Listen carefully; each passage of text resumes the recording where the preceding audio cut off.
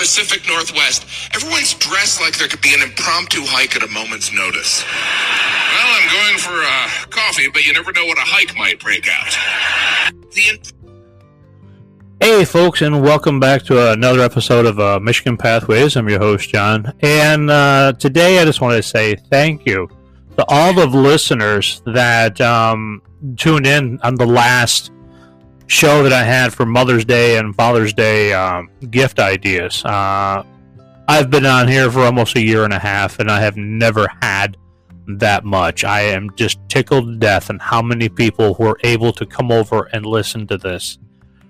I don't know if it's a lot of the people that I've picked up from TikTok, because I've got a lot, new people coming on there and the influx happening here. So things are looking good, and I am very happy that I'm able to bring you this time and time and again. So as long as we have backpacking and we have hiking and we have the outdoors, we will have Michigan Pathways, folks. And so speaking of that, I spoke with Meg the other day from Great Lakes Great Responsibilities, and I will be having a interview with her tomorrow, and hopefully I'll be able to get it recorded and get it over to you guys so you can listen to it. So, she was down at Sterling State Park this past weekend, and she said she had an excellent turnout. So to give you her totals, she was able to collect over 10,000 pieces of garbage and stuff like that along the beach, which came to about 213 pounds of material. Wow. That is huge. And I just want to say thank you to her and the folks that came out and gave their time and efforts into helping her get to her 1 million pounds of trash collected. So, with that being said, I will be having an interview with her tomorrow, and then I'll be able to kind of update you guys more with her. So, best of luck to her, and hopefully she can get that.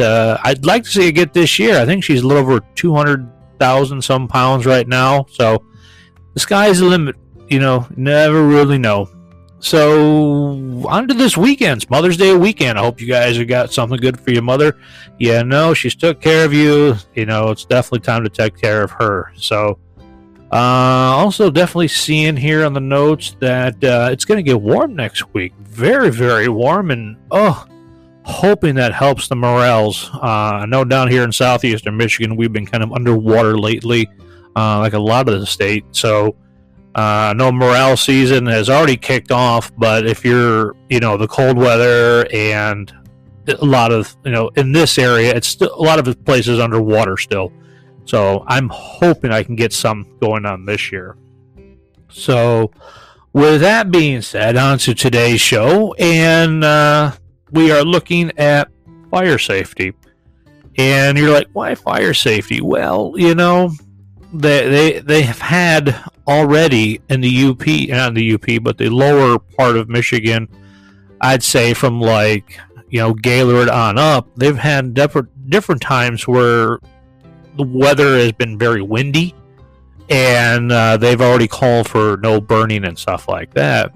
So it's always a good idea when you are planning your trip and you're planning ahead to make sure you're able to still burn, have campfires, and if you're able to, if you need a permit or not. So we'll talk about that here real quick. So a lot of also what we're talking about here today is leave no trace. So when you're done and you're leaving the area, make sure that fire's out completely 100%. You don't want, stray sparks and such like that to get out.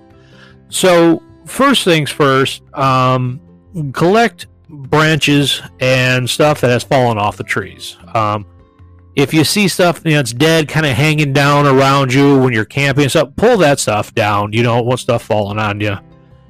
And I know some people will say, no, you shouldn't be doing that, but you don't want dead things hanging around you. So always be able to burn stuff that is already dead and on the ground. And don't cut it. You just don't want to do that if you don't have to. Use local firewood. So we know a lot of the ash problems here in Michigan, and you don't want to move something from the southeastern part and so on upwards and then down, and we all know how that works out. So make sure if you're going to get firewood at a local campground and stuff like that, you buy it locally. Don't bring it with you. Take your trash out, folks. Don't burn it. We don't want that stuff going airborne, and a lot of plastics. They'll make really cool different colors when you burn them and stuff like that, and it amazes everybody. But then you have plastic in there, and it's just it's not right.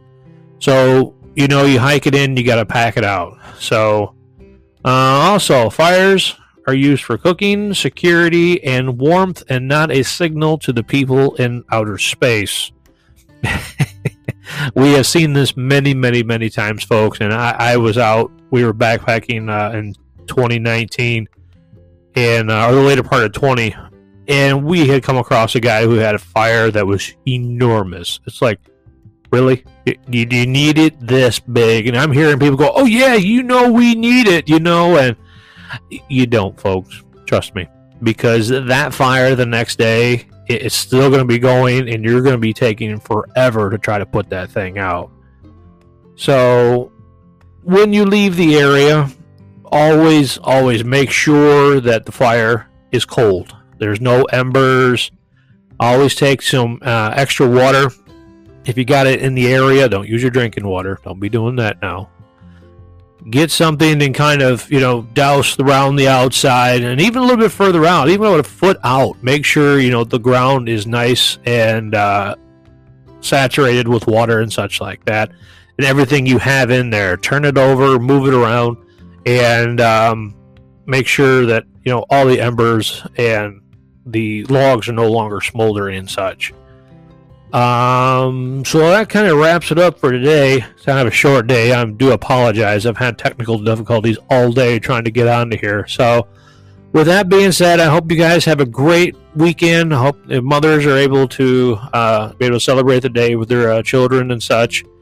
And I will hopefully see you guys on the trail and hopefully have an update for you from Great Lakes Great Responsibility. Okay? Take care. Bye.